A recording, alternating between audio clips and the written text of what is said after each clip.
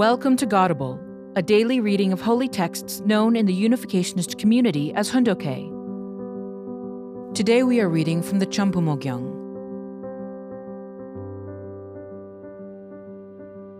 Chambumo Gyeong, Book 13, The Completion of Restoration and the Settlement of Cheon. Chapter 4, Section 3, Paragraph 10.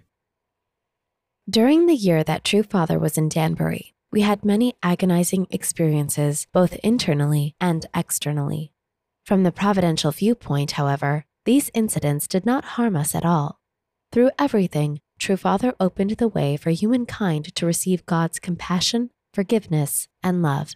You cannot imagine how many internal struggles True Father had to go through from the time of Hungjin Sunghwa and the declaration of the Day of Victory of Love until the time in Danbury when he established the day of the opening of the gates of heaven. You cannot imagine how much he poured himself out and how much he suffered to conclude this work with a providential victory. I thought to myself thousands of times that I would like to be in Danbury prison with True Father and share even a little of the suffering he was going through. You must understand how precious is this very moment in time. Joshua and Caleb were both descendants of noble families. They were loyal to heaven to the end of their years. Caleb lacked for nothing, yet he united with Joshua. Instead of acting in arrogance, he placed Joshua before himself. Thus, because they were able to establish the foundation to restore Cain and Abel, the Messiah could come through the people of Israel. I think about things like this when I look at our leaders. I feel that we have not established a leadership culture based on love for and pride in each other. Our heart of loving and caring for one another should be stronger than it is in any other organization. You should be different because you are True Parents' children. From now on, I wish to create a new environment through you. When you stop trying to elevate yourself and instead live for the sake of one another, nurture one another, and take pride in one another, then the organization as a whole can grow. On the other hand, when an individual or group selfishly thinks they are better than others, there is no development. If you live selfishly, you will shrink, but if you live for the sake of others, you will grow and develop.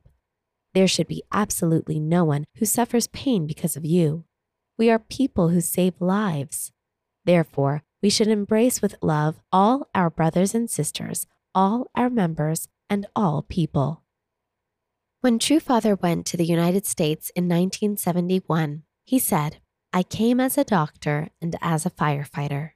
Although heaven had thoroughly prepared the United States as a stronghold for the free world, the nation had deviated from its original direction of upholding God's will and instead stood at a crossroads of life and death because of its decadent culture, family breakdown, and communist infiltration. True Father knew how hard God had worked to nurture the United States, which was facing threats to its religious and philosophical underpinnings from communism and immorality. He was compelled to go to the front line by himself once more to save that country. True Father left behind accomplishments beyond what any ordinary human being can achieve. He tried to save the United States. This was a step essential to his mission to save all of humanity by upholding our Heavenly Parents' will. This is why Father called the free world and the United States, where democracy was wavering, to forgive, love, and unite. He awakened the good people of the United States. He himself thoroughly practiced the love he preached. However, the United States sent this man, who lived his life for the sake of others, to Danbury. Even as he went to Danbury, Father called us to unite. He cried out, "I do not know what blessings heaven has prepared in the background where I am going. So be strong, be confident." The history of the global providence will record that True Parents truly saved the United States and the world. True Father has dedicated everything to promoting harmony and understanding between the races. He loves even those who oppose him. Starting a very long time ago, True Father formed the habit of forgiving those who called him a sinner. He loves America more than anyone in history ever has. He believes God has called him as a voice to give courage to Americans who are fighting prejudice and oppression, so he is grateful to God. Internationally, True Father has continually made efforts to bring about reconciliation and unity among religions and harmony among races. Jesus taught us to work and live as members of one great human family of love. This is also True Father's philosophy, and this is why he has dedicated himself as a religious leader to bringing an end to all forms of religious prejudice, intolerance, and racism. Unity. Each human being is an individual embodiment of truth. When we become aware of how we are connected to one another, the way to unity will open up. Ignorance and fallen nature block our awareness of the reality that we are not separate beings. When with love and truth we scale the high wall of ignorance and cross the wide river of fallen nature, we meet our original human nature. At that place, we feel a presence of God that makes us tremble. When we always attend God, ponder the will of true parents, and govern our lives and the world with love and wisdom, a miracle is wrought by which all beings from the self to the great cosmos unite with oneness in heart, oneness in body, and oneness in thought. How can we unite as one?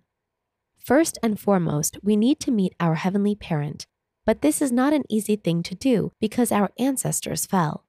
Due to the fall, all people are in ignorance and their original nature has been cloaked. For 6,000 years, a wall of ignorance has been built continuously higher and thicker, and the river of fallen nature has grown wider and deeper. It is difficult to scale this wall or cross this river by human effort alone. But our Heavenly Parent, who is the embodiment of love, is always ready to help us. Everything depends on our effort. We need to awaken our conscience. Our conscience is the second Heavenly Parent. When it is fully awakened, we can live a life of continual enlightenment through spirit and truth, a life of prayer and of gratitude for everything. We can hear the voice of our Heavenly Parent thrill us and resonate within us. Going a step further, every person needs to meet the representative of our Heavenly Parent. Human history is the history of the providence of restoration, in which God worked to establish one central figure. 2,000 years ago, God established Jesus as the only begotten Son of heaven, but due to the Israelites' disbelief, he was nailed to the cross. Therefore, heaven's providence was prolonged to the time of the second advent. Now we are ushering in the blessed age in which the Lord at his second advent has come to this earth and has found the bride of heaven, the only begotten daughter. Together, they have manifested as true parents. Humankind needs to meet, attend, and follow true parents, who are the representatives of our Heavenly Parent. Only then can we rid ourselves of original sin, which has been passed down to us through 6,000 years. Then we can be reborn as people full of love and wisdom, fulfilling God's original purpose of creation. History has shown us that when chosen peoples, leaders, or countries failed to fulfill their responsibility, they had to pay great indemnity. When you are appointed to a position of great blessing, you need to fulfill your responsibility. You should not treat your position as being for yourself. It exists to generate progress toward the unity of the entire world. From a geopolitical and providential viewpoint, Japan has to unite with Korea.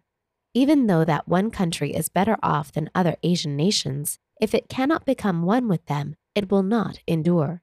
In the long run, unity is the only way to resolve aggravating problems such as environmental pollution and be able to survive. Japan, in fact, has a lot of problems. But once we become one and attend true parents, they all can be resolved one after the other. I hope that all blessed families and citizens of Japan will become one with true parents and take the lead in saving Asia and the world. A while ago, I climbed 12 mountains in the Alps to pray and try once again to forgive and embrace you.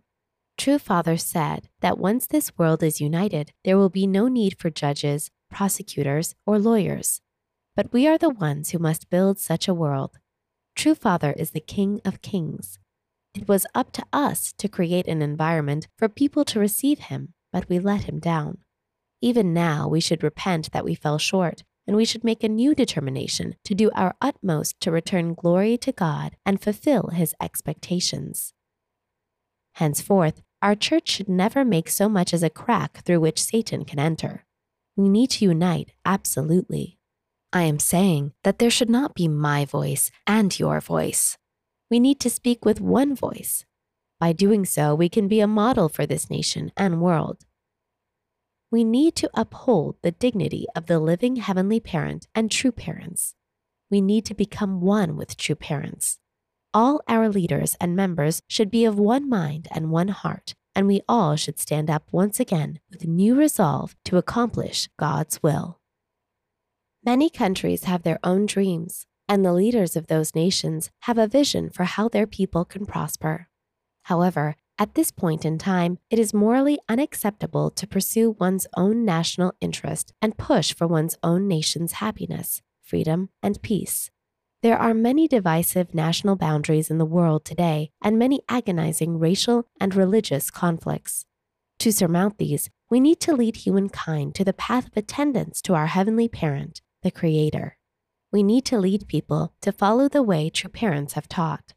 When all countries become one, as brother and sister nations through true parents, the entire world will move with one heart and one will. Then we can easily resolve the problems that plague us today.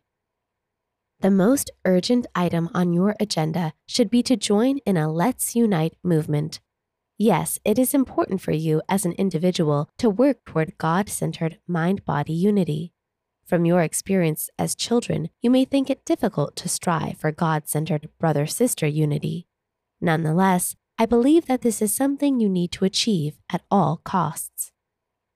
When three people become one with true parents at the center, and you expand that foundation, you will achieve the will of God. In the four-position foundation, which can be seen as a microcosm of the world, the horizontal number is 3 people, with God in the vertical 4th position. I believe that when 3 people on the horizontal plane are united as one in the 4-position foundation, focused on true parents, it will be easy to unite the world as one. Consider this on the wider scale of the world, with the world as an expanded version of the 4-position foundation formed through the unity of 3 people with God as the center. This world has 3 key groups: people with intellectual power, people with political power, and people with financial power. It could even be said that these 3 powers rule the world. If you were to scale down these types of power, you can reduce them into 3 individuals. So as long as we understand, love, and cooperate with one another through sincere communication, there is no reason for us not to be united. Thank you for listening to today's episode of Godable. Godable is brought to you by the National Victory Fund and support from listeners like you. To donate, visit godable.org. Thank you.